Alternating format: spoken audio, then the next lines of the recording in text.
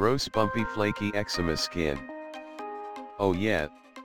Amish clothes and Mormon sister-wife hairstyles. Oh yeah, repugnant attitudes towards monogamy, intimacy, and men in general. Oh yeah. It's time for the rules of showing female-led societies as unacceptable to everyone. Hello and welcome to The Rules of Acquisition, a podcast where we're going through Star Trek Deep Space Nine. But you know that because you clicked on it and that's what it says and you're not an idiot. Yes, that's right. Deep Space Nine, the best Star Trek show ever. That's right. I said That's it. right. Oh my God. With me, as always, is James Nolan Hey, gentlemen. and Hugh Crawford. Hello. And my name is Wade Bowen. And we're really well into season 2 again. And we're talking about an episode called Sanctuary. Sanctuary. That's right. This episode originally aired November 28th, 1993. It's episode 10 of season 2. The IMDb description is as follows. A race that has been conquered twice over, one of the conquerors being the mysterious Dominion, comes to the station seeking aid and a new home.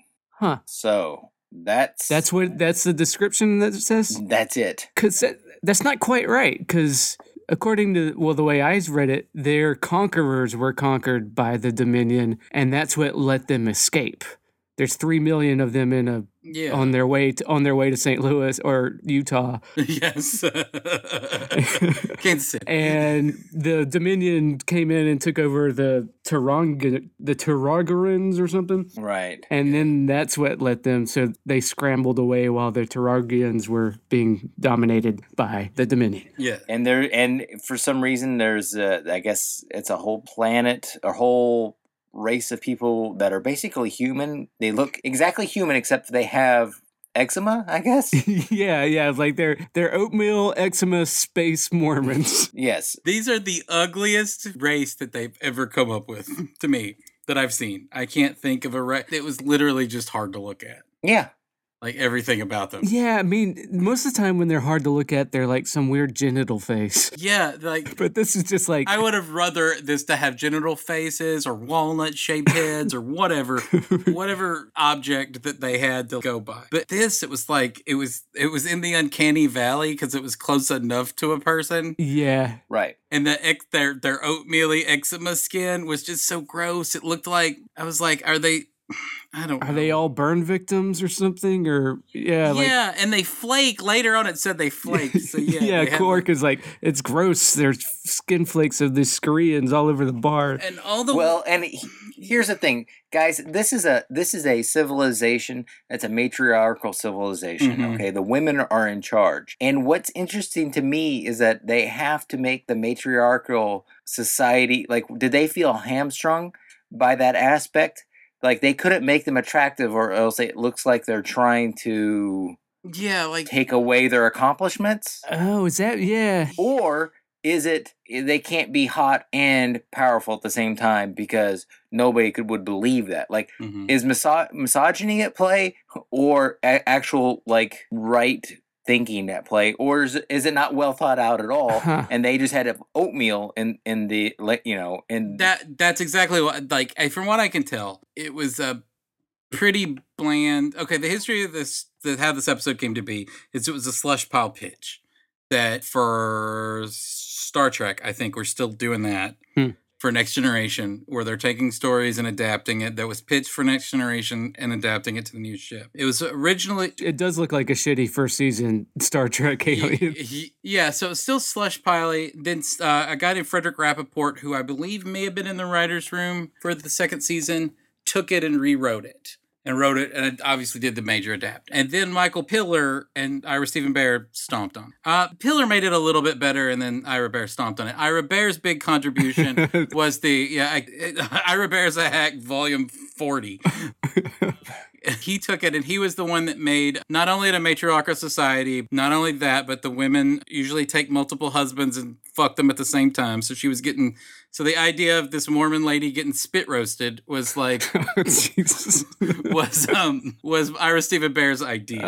And I think that making them look Like Mormon, husbands, she doesn't even know what husbands Yeah, are. they're- Husbands? whatever. Like, They're bonded to me. Well, listen, I think that this is a good time to like take a quick break, step back, and remind our listeners that you're not going to hear the phrase "spit roasted" in any other Star Trek podcast, and that you need to leave a comment yes. in the iTunes. 5 stars, because you're only getting this from us. Nobody else is providing spit roasted in their Star Trek commentary. That's right. All right, Yeah. that's my little plug.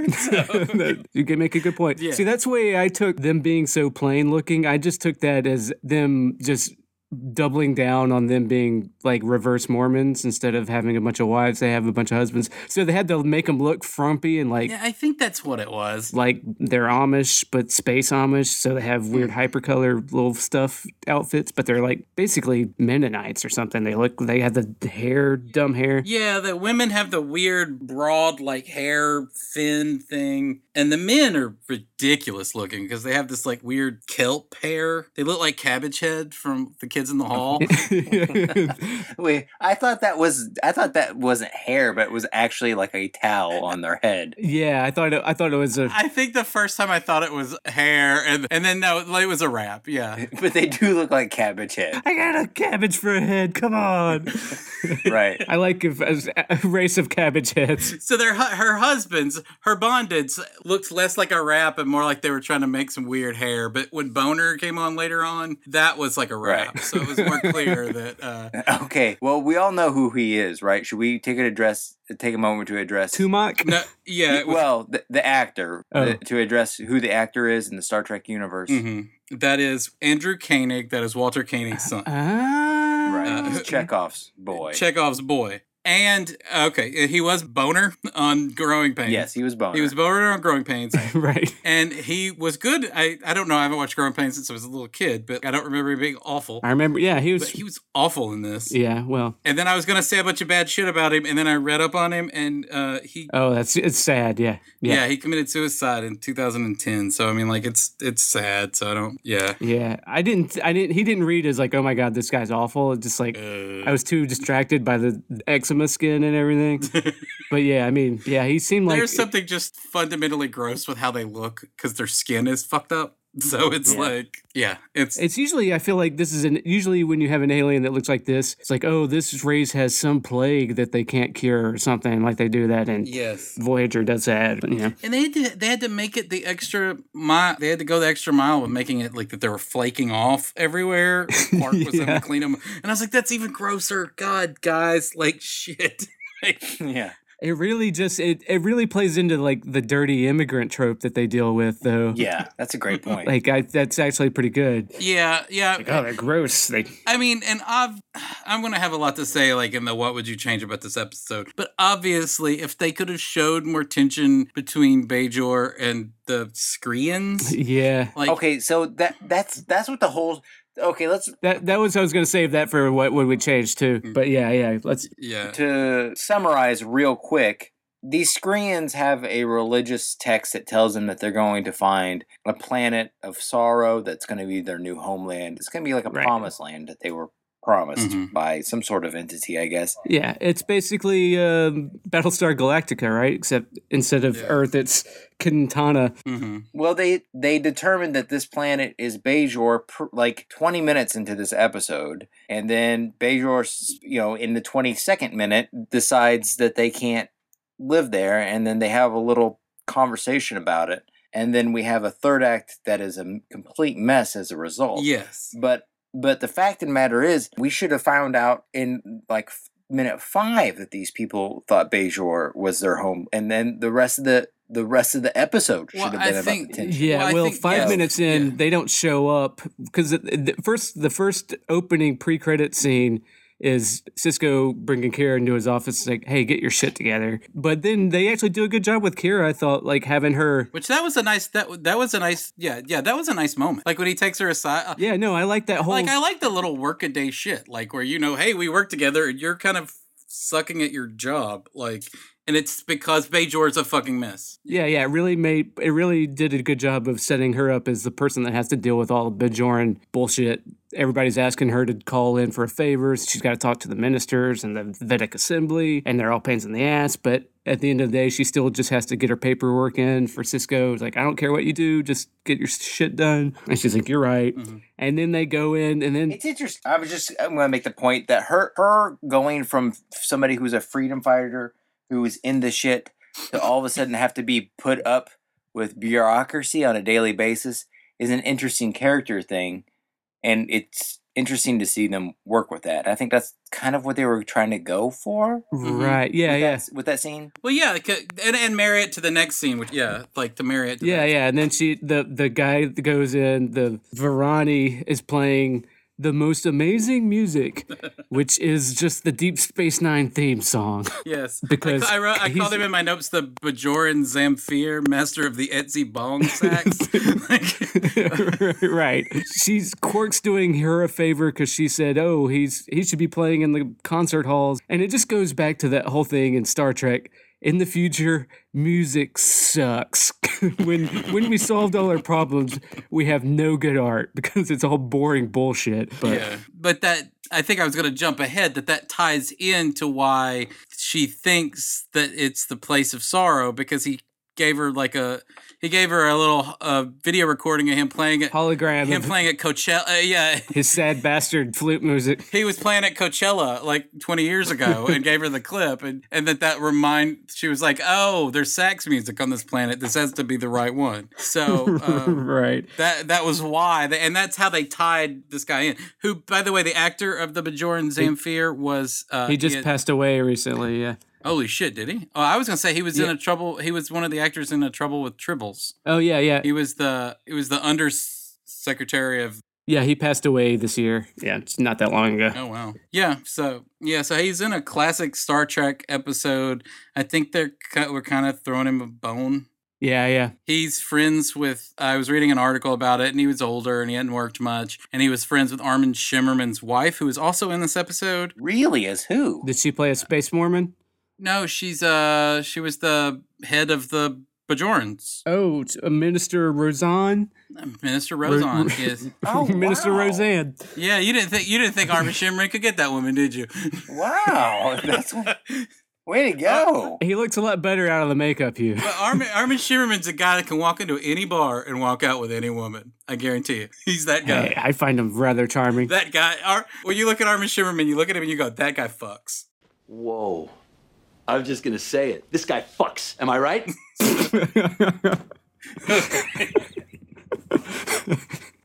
He's like Zach Woods on Silicon Valley. Because I'm looking at the rest of you guys. This is the guy in the house doing all the fucking. Am I right? You know I'm right.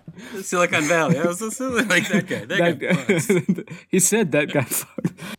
This guy fucks. Thank you. Yeah. Okay. So where are we going? Oh, yeah. He plays the boring ass theme song, and then I sat like, okay, let me watch I usually just skip straight through the credits because it's so long and everything's like, well, let me sit down and watch it since they showed it to us again. It's like, nope, still boring as hell. Yeah. One thing I'll say about that scene with Quark is that you have, or that whole intro scene between Kira, between dealing with Cisco and dealing with Quark, is that it made me realize that probably the two people that have the most in common on the whole show are Cisco and Quark. They're both administrators trying to function a business in like a complicated environment. Like the show never really plundered because they just sort of default gave Cisco the disgusted at Ferengi bullshit. But like it seems like they have a lot in common. They're both they're hard workers, but they're built, like we said, they're trying to make Cisco a builder as opposed to an explorer. He's a builder. Right. Quark is the captain of his own ship. too. The bar. Yeah, and when Clark was going over he checks his profit rates hourly and then puts them up to a projection. Yeah. And I was all like, that's I think that's supposed to make him sound money hungry, but that's exactly how you would work a business. Like, he's doing everything he just said is right. Right. Yeah. Cisco and Quark. Cisco probably does the same thing with all of his Federation Maybe. I feel like they have very different metrics for success, though. Sure. Because Quark is always That's true. like Cisco's metrics is okay. Is everybody getting along? Are they kicking us out? Do they still want a Federation presence? Mm-hmm. Is everybody happy? Are we dealing with these people coming through the wormhole? Quark is I have to measure every hour to make sure my profits are off because Ferengi are very short-term thinkers as far as money. But it's like, all right, my profits are down this hour. What the fuck? You're right. Whereas Cisco is a long-term thinker. I bet if I was in that writer's room, I would have pitched an episode where Cisco and Quark have to realize their similarities. Yeah. Okay, they switch bodies. Maybe. No, I'm just telling you that's what the writer room would tell you right back. Yeah, no. Yeah. Oh, do you mean like Freaky Friday? No, I meant they had to do some sort of like PTA thing together where he, instead of Rom, Quark got drug into some sort of school Keiko shit. Yeah. And Cisco and them have to be parents. They have to like talk. Yeah.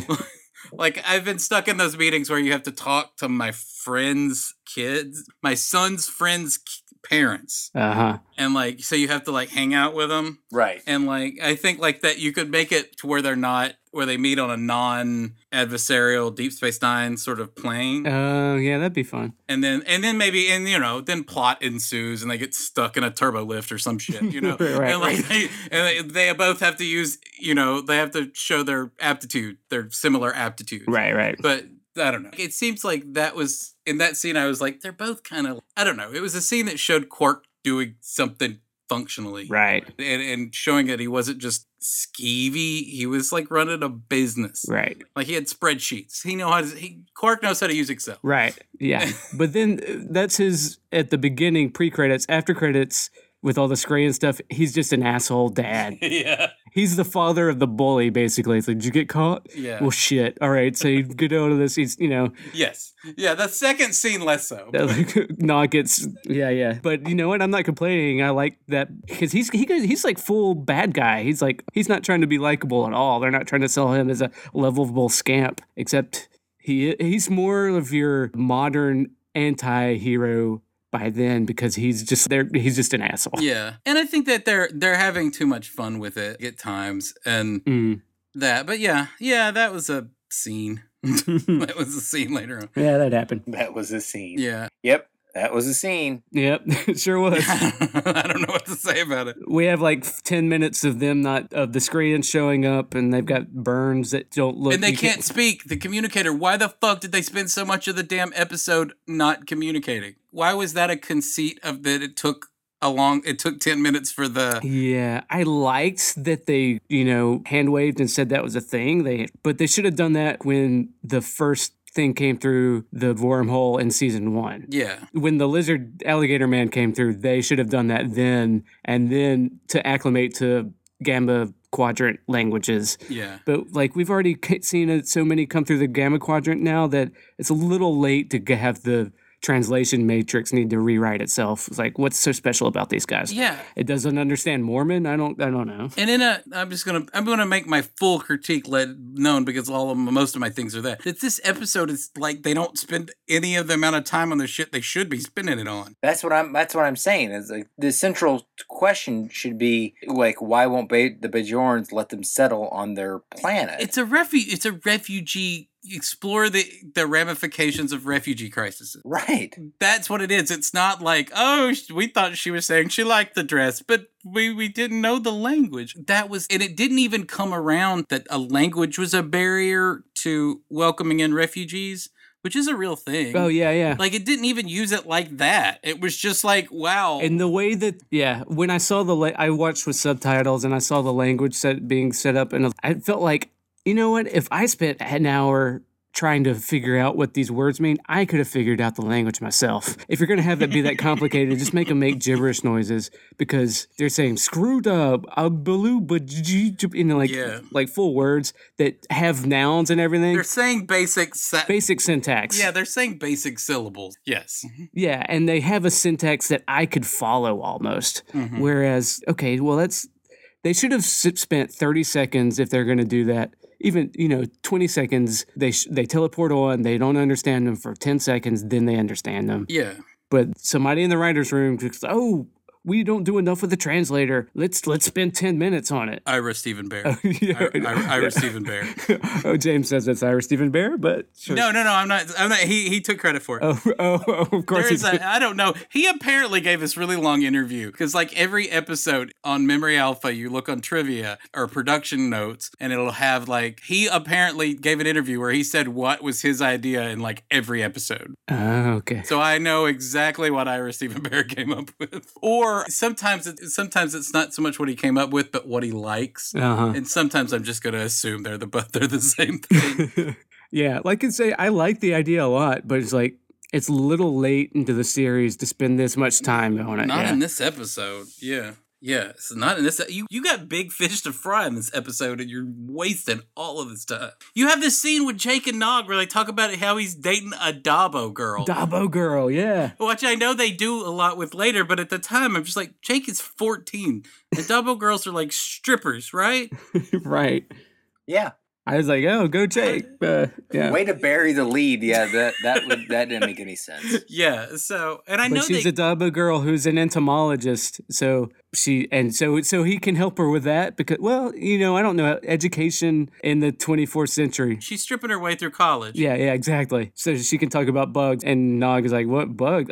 Bugs? Oh, she must be a chef, which I thought was funny because. Yes. Yeah. So it becomes like the Jake and Nog show while they piss off Boner for like way too many scenes. Way too many scenes. All this setup that Boner was the kind of guy who was going to steal a ship in the third act, all done off screen. Right. Yeah, they spent all this time setting up men of the Skrayans as like subservient to the women. Yeah. And then, I wanted them to deal with that whole part of their culture. And it's nice that they didn't call him out and say, no, you have to let the men do whatever you want because it's prime directive and blah, blah, blah. But she's got the husbands and it's like, oh, men are good for things like fucking, right? You have men, right? Spit roasting. Yeah. And then you right, Kara? And Kara's like, no, I don't have any men. And she's like, oh, you poor thing. He's like, oh, I mean, right now. Yeah. She said men are useful. And then Kara, like that was a well-written scene. Yeah, it was. Or section where she goes, yeah, I imagine. Yeah. So. No, this episode completely misuses all of their characters and shifts what their motivations are from scene to scene. Because, yeah. So by the time, now we're getting into the point where we're talking about what we want. I think we're getting, at the end of the episode, the kid gets in a shuttlecraft and ends up getting shot as he hurls himself toward the Bajor. That's how the thing ends. Yeah, because he wants to go to Bajor because they don't want to go to Draylon 2 for some reason. Because of religion, I guess. Okay, that's getting in. Yeah. Well, and here we have 2 episodes in a row where the third act is somebody getting into a shuttlecraft to die on purpose. Good point. Because that happened last week. Yes. And it seems it loses a little juice 2 weeks in a row. Like the second time it's like, really? We're going to the well on this again, huh? All right. Yeah.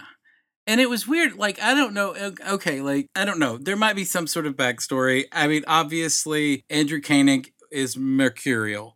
And he, not just because of the way his life ended, but there's lots of other things that have gone through there. So it's possible that maybe they just lost him. Like, they didn't have access for him for the third act. But why do you have a character who is basically developed in Nog scenes do this giant, tragic thing in the third act, of which You never hear his voice. You never see his face. It's all blips on a screen. Right, yeah, that is Like, weird. how is this supposed to carry the damn weight of of this story? Which is, and I'm going to say, a great Deep Space Nine story on paper. Why did you waste it on this shit? And it made me think that Boner that they lost Boner. That makes sense. Yeah, I didn't even think of that. Like maybe he just stopped showing up to set that week or something like that. And like maybe they just had to scramble. But I haven't read that anywhere, so I don't know if that's the case. Yeah, that's pure speculation. I think what's more likely is what you said at the beginning. This is a slush pile script that they used to shoehorn in some stuff that they're going to use later on, mainly the Dominion. Yeah. I think that you could tell where they're trying to take some shitty script and shoehorn some architecture for a bigger picture into it. But I don't think that this had to be a shitty story. No. I think talking about refugee crises No, I agree. Yeah, there's so many interesting things that they could have went with it. No, there's 10 minutes where I'm thinking this should be the episode. Yeah. And I'm like, it's that conference like where they...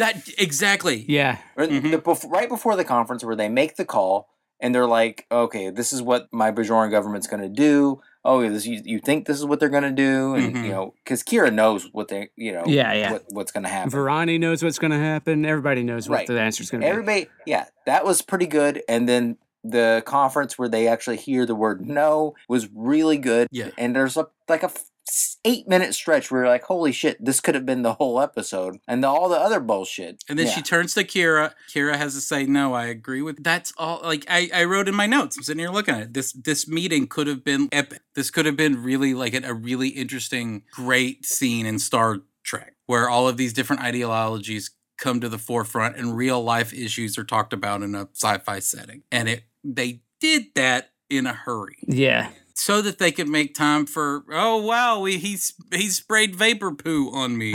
And like Nog talking about the 5-10 most wanted list on Odo's wall. None of which fed into the A-plot of the story at all. You're saying you didn't like Plix Tixaplick, the Regranian weapons dealer? I did. I actually liked the court scene where he had to come into the security office and say, and he was like, oh, you got caught. Oh, he's the quintessential bully with a bully son, except as his nephew. Yeah. And he's like, oh. But you're right. They shouldn't have wasted the time on that. They should have spent more time exploring the big questions of the episode. Yeah, because they had to rush through all this. I like the quirk scenes, but you're right. They should it's not dealing with the questions of the episode. It's just... And the last scene where the Mormon lady talked to Kira. Harik? And she's given this... Harik was her name? Yeah. Yes, sure. Yes. Sure. Who's fine. She's a fine actress. I don't know anything about it. Yeah, no, she's fine. But anyway, so she gives this speech about how Bajor is all fucked in their heads. Yeah. Because of the occupation. And if they keep on this track, they're not going to be able to unfuck themselves. Like, it's all really great. It's good stuff. And I don't know why it was all rushed towards an episode that is essentially just like a wet noodle of an episode because it never got off the ground. See, are we ready to jump into what we would change? Yeah, I think we're all chomping at the bit to get to that. Wade, do you want to go first? Yeah, I actually liked this episode. I was like, they spent time on things they didn't need to spend time on. I think it was more of a problem of just like knowing because like I actually liked most of this episode, the stuff that actually happened. I didn't hate Boner. I was willing to just deal with the characters and stuff. But you're right. If we're going to explore the themes of the episode, we should spend more time on these big questions and really play that stuff out. And they don't have time to because they spent all this time worrying about his smoke bombs and then Quark in the office and everything. Mm-hmm. So you're right all about it. But the main thing I would have changed, the big question I would have, just the little thing would have been like, okay, Harik doesn't want to go to Draylon 2. She wants to go to Bajor because why? Draylon 2 and Cephalo Prime sounds like a much better deal. They have a perfect planet to go to, and the only reason they don't want to go there is because this one woman who they've decided to make the leader, they didn't want the job, decides to get stubborn and say, no, I decided I wanted to be Bajor, and it's going to be Bajor now. And they're like, we have this perfect planet that has mild winters and perfect for farming, but you want to go to the northern peninsula of Bajor, which is fucked up from the Cardassians, and all our projections say that you'll probably die, but no, you want to go there because because you're just folding your arms together and you've decided. It's like, no, we've got better stuff. Because the thing that she has at the end of the episode, we're like, we're farmers. You have a famine on Bajor. We could have helped you, but you people are too scared and weak after the Cardassian occupation to take a risk where we could have solved your problems and helped each other out, which is what the Federation is all about, and everything's like coming together for stuff. Okay, that was a great thing at the end. Just instead of making it to where she's, I just wanted to go to Bajor and you're being mean and you won't let me, so we're not friends anymore, Kira. Don't make Draylon 2 a less appealing option than Bajor. That's all you had to do. All you had to do is like say, Draylon 2 is suitable. It's going to be tough there, but you know, giant space worms. Yeah. Right. The planet is riddled with giant worms. Right. And you know, Bajor's still a problem, so that's why they don't want him going there, but they're like, you know, we're going to give you this whole planet to yourself. That's better, right? Instead of what the first choice, no, wait a minute, no, we could help you out. Bajor's better than this other place, but also it could be to your benefit, but you're too scared, and that's why you're assholes. But no, we don't want to go to this perfect temperate planet just because it's like, okay, that's all you had to do is make the better option Bajor, and then at the end, they really have to sit with their decision where they could have maybe even solved their famine problem. Yeah. That was the only thing I really thought about. One of the things that made me think of something just from like human nature. If like because we have the Syrian refugee crisis, if all Syrians just got together, all Syrian refugees just got together and said, we want to go to Chicago, really, really want to go to Chicago. Like Americans would be I mean, any country would be really iffy about, hey, why does it matter so much where you go? Right. We're Americans aren't trying, you know, because we're assholes right now. But like, you know, countries, the UN is trying to find places to put you. We're trying to fix your problem. But why are you so specific? Like, yeah. We have better options. That would make you suspicious. And I imagine that never came up as Bajor's are like, why do they want to come here so bad? Yeah. Like, because wouldn't they be a little paranoid? Yeah, right. About that? Because it's kind of weird. Yeah, they had, you know, they're paranoid and weird after the Cardassians. Sure, that makes sense, but it's like, yeah. No, you're right. That, man, what a fucking mess of an episode. Yeah. Did you want to go next, James? I'll go. I'll just say, like, my thing is that this had all the benchmarks of a 2-parter episode. Yeah, I thought it might too. Yeah. If they not wasted it all on. Because we're talking about all the stuff they wasted, but that was character building, interesting stuff. Like, just make it a 2-parter. Make it a bigger deal. Don't make it Boner stealing a ship. Make the people go a little over the line. Make them make a real offer to fix Bajor, to where, like, you're actually offering something that's hard for the Bajorans to turn down. Make it, like, a conflict of that. And because of that conflict, you see these sort of racial tensions that they were trying to off their cap at. They flake everywhere, and they're so weird, and they treat their men weird. All of that stuff could have been a little bit more of a context of like a clash of civilizations, you know, a clash of society. Yeah, like the Bajorans don't seem to have a problem with the Skrayans. It's just Ferengis are racist. You know, it's... Well, but but they were like, Bajorans don't like it. That was the thing that... Didn't Boner say that a couple of times? Oh, yeah. And he made that like tense thing with Jake, where Jake's like, "Why don't you want to go to the planet? Yeah, my dad found you." And they're like, "Do you want to go to that planet?" No. And he was like, "No, but I'm not a fucking refugee. You are." right. I'm sorry.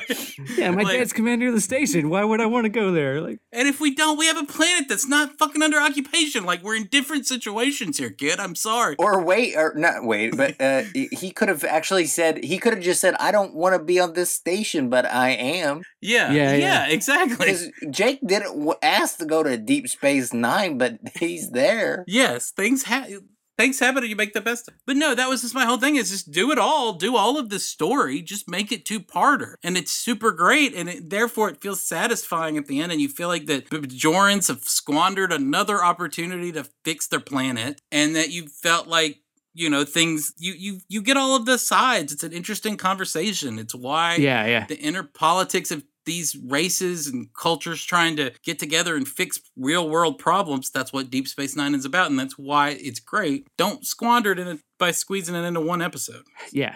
And the other thing I remember that I would change is just like, why does he go down to the planet in the first place? at least just have him overhear something his mom says about how great Bajor is going to be, and give him a reason not to want to go to Draylon too. Oh, but yeah, I already.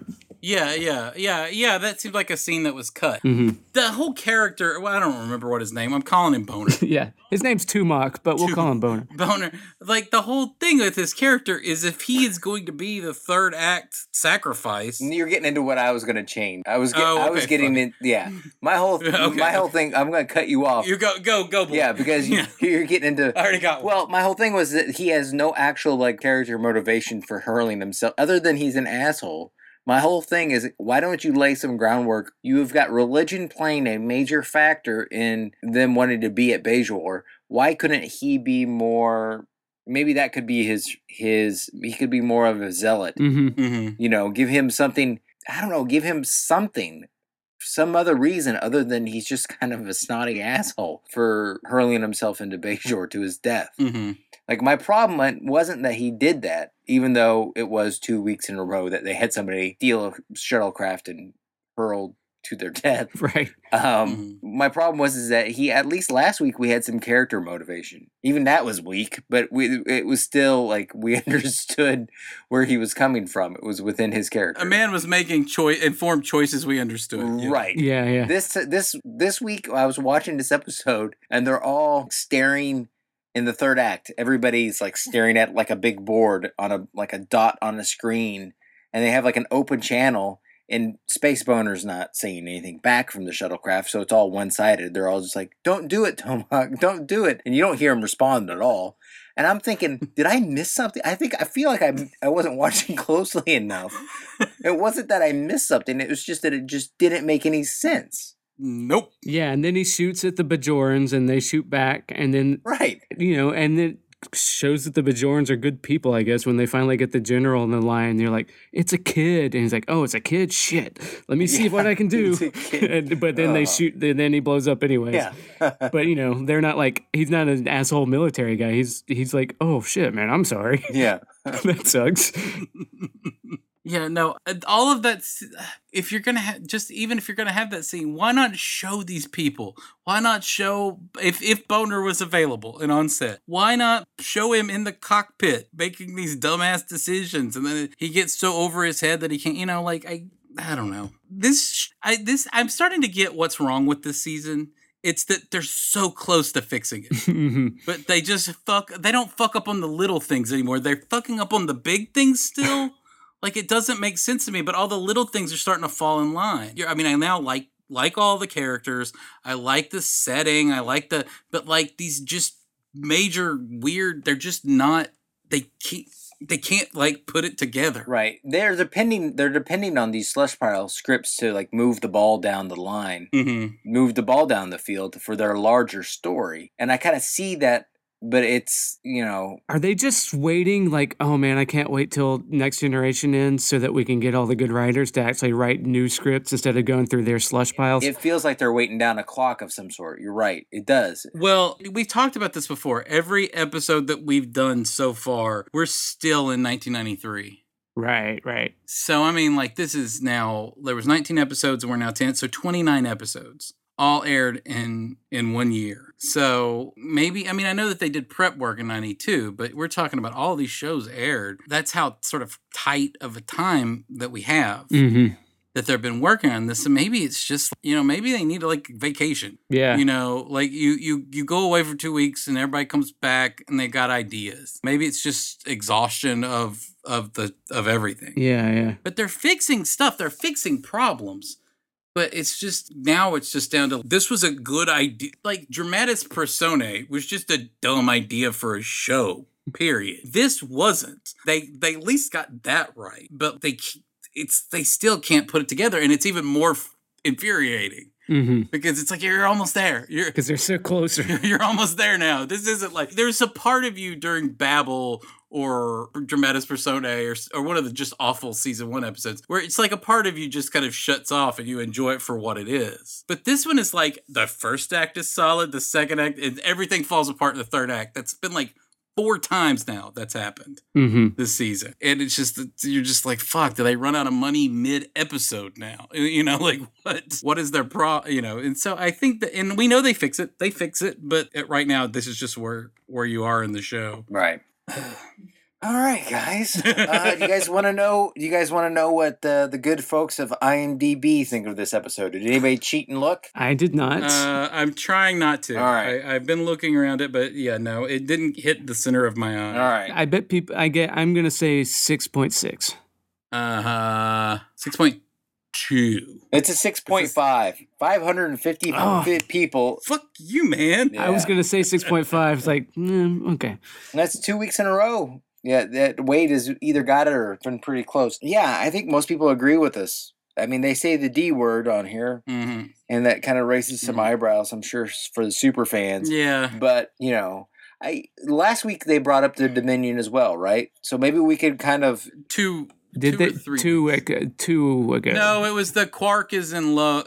In love. That was the first time they bring up the Dominion. Yeah, so that was like 2 or 3 episodes ago. So and then so clearly they're trying to do some breadcrumbs. You know, they know what they're doing something sophisticatedly. So gotta give them some credit for that. Which is weird. Yeah, they're doing it in a weird way, I guess. Yeah.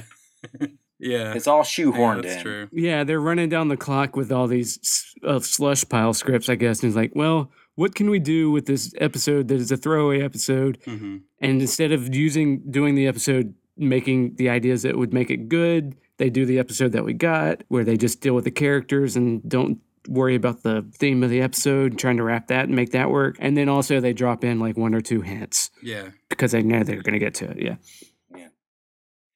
Well, what do we got for next week? Next week is a episode where Prince Humperdinck comes to the station. Chris Sarandon opens up a casino to rival Quark's. Huh. So, and shenanigans ensue. Oh, so we got it's a whole what's his name from Deadwood coming in. Oh yeah, like Powers Booth from Deadwood. Yeah, Powers Booth. Yeah. The Shays on Me opens up on Deep Space Nine, and it starts everyone's evil machinations. Yeah.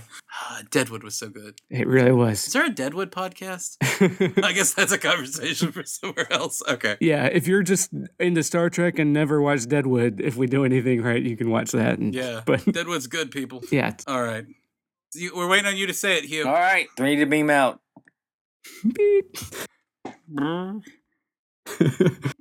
Yeah, you're healed. Did you know that some Deep Space Nine podcasts have more reviews than us on iTunes? Doesn't that piss you off? Please review us on iTunes. We need to feel loved sometimes. Please follow us on Twitter at AcquisitionPod. And on Tumblr at the Rules of Acquisition Podcast.tumblr.com. I know I am supposed to talk about the show, but I just saw the VMAs, guys. Kanye gave a totally reasonable speech and then showed a video that may have broken my processor arrays. I'm not sure. A ridiculously attractive woman was dancing in a gym. My motherboard must have crashed. I mean, I started imagining so many things, dirty things. We fucked in the shower, of course we fucked in the shower, but then we were surrounded by sheep. There was a baby. The dancer grew like a cat face, a tiger face, but she was pushing her titties into me, so it was hard to care. This could not have really happened. I'm just going to take myself offline until further notice.